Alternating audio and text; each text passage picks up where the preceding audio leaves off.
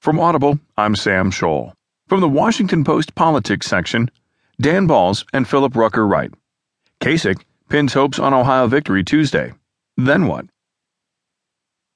In the contest for the Republican presidential nomination, Ohio Governor John Kasich is 0 for everything, a string of losses that has left him trailing frontrunner Donald Trump and far back in fourth place in the delegate count. Can a victory in his home state on Tuesday change all that? The irrepressible Kasich believes it can. I just had to be patient, he said aboard his campaign bus en route to Cleveland on Saturday evening. He added, I think if we win Tuesday, it's a whole new ball game. Victory over Trump, he said, would show that the emperor has no clothes. When we beat him, Kasich said, the shield is broken. Late polls suggest that victory is far from assured. Kasich and Trump are in a close race here, and a defeat would immediately end Kasich's candidacy. But the fact that he is still standing in the GOP race is something of a surprise to many, including perhaps Kasich. 9 out of 10 of the pundits never thought I'd even get to New Hampshire, let alone be competing in Ohio. Come on, he exclaimed. He has survived this long because of the desire of many Republicans to find an alternative to Trump and Kasich's ability to say, wait for Ohio. A Kasich victory on Tuesday, coupled with a loss by Senator Marco Rubio of Florida in his home state, would leave the Ohio governor as the lone mainstream conservative in the race. But even under the best of circumstances, his path to the nomination remains highly problematic. The road remains blocked not only by Trump, but by Senator Ted Cruz of Texas, who is currently running second in delegates. No one has won the nomination in the modern era following the path that Kasich is on. Victory in Ohio is only the minimum down payment, even if Kasich wins all 66 of Ohio's delegates, plus more from the 4 other states with contests that day. The numbers are daunting. After Tuesday, 1,463 of the 2,472 Republican delegates will have been chosen. If Kasich were to win every one of the remaining delegates, improbable as that is, he would still be short of the 1,237 needed for nomination. His hope likely depends on winning a brutal floor fight with Trump and Cruz at the convention in July in Cleveland. If things go the way they're expected to go on Tuesday, I think everybody's going to be short, he said. Then we see what happens. And at that point, I think they start looking at who can do the job, who can win in the fall. Kasich and Trump have rarely tangled.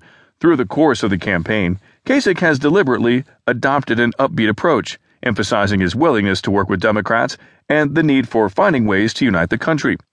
But in the aftermath of the violence that broke out in Chicago Friday night between Trump supporters and a group of protesters who sought to disrupt the New York billionaire's rally, Kasich issued his toughest criticism to date of the GOP frontrunner. He said the seeds of division planted by Trump finally bore fruit, and it was ugly. I get to the point where I've said I've kind of had enough. I'm going to have to talk. I'm going to have to say some things, he said in the interview.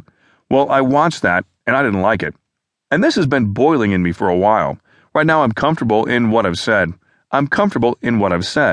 But we'll see. Trump, who held 2 events in Ohio on Saturday and 1 on Sunday, plans to return Monday night for a rally in Youngstown, a sign that he would like to put away Kasich just as he hopes to end Rubio's campaign with a victory in Florida. At his Ohio rallies, Trump painted a far more dire picture of Ohio's economy than the governor's upbeat message of economic revival.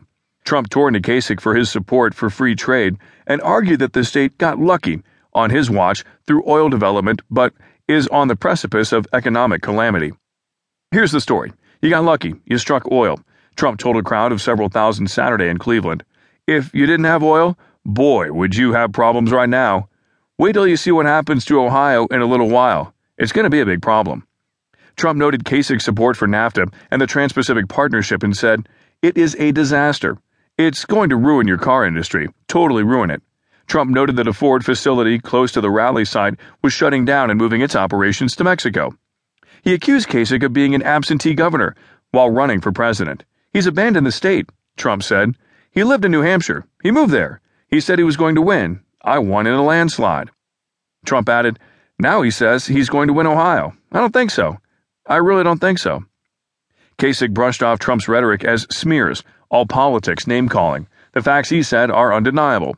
Ohio's economy and the state's financial situation are far better today than when he was elected governor in 2010.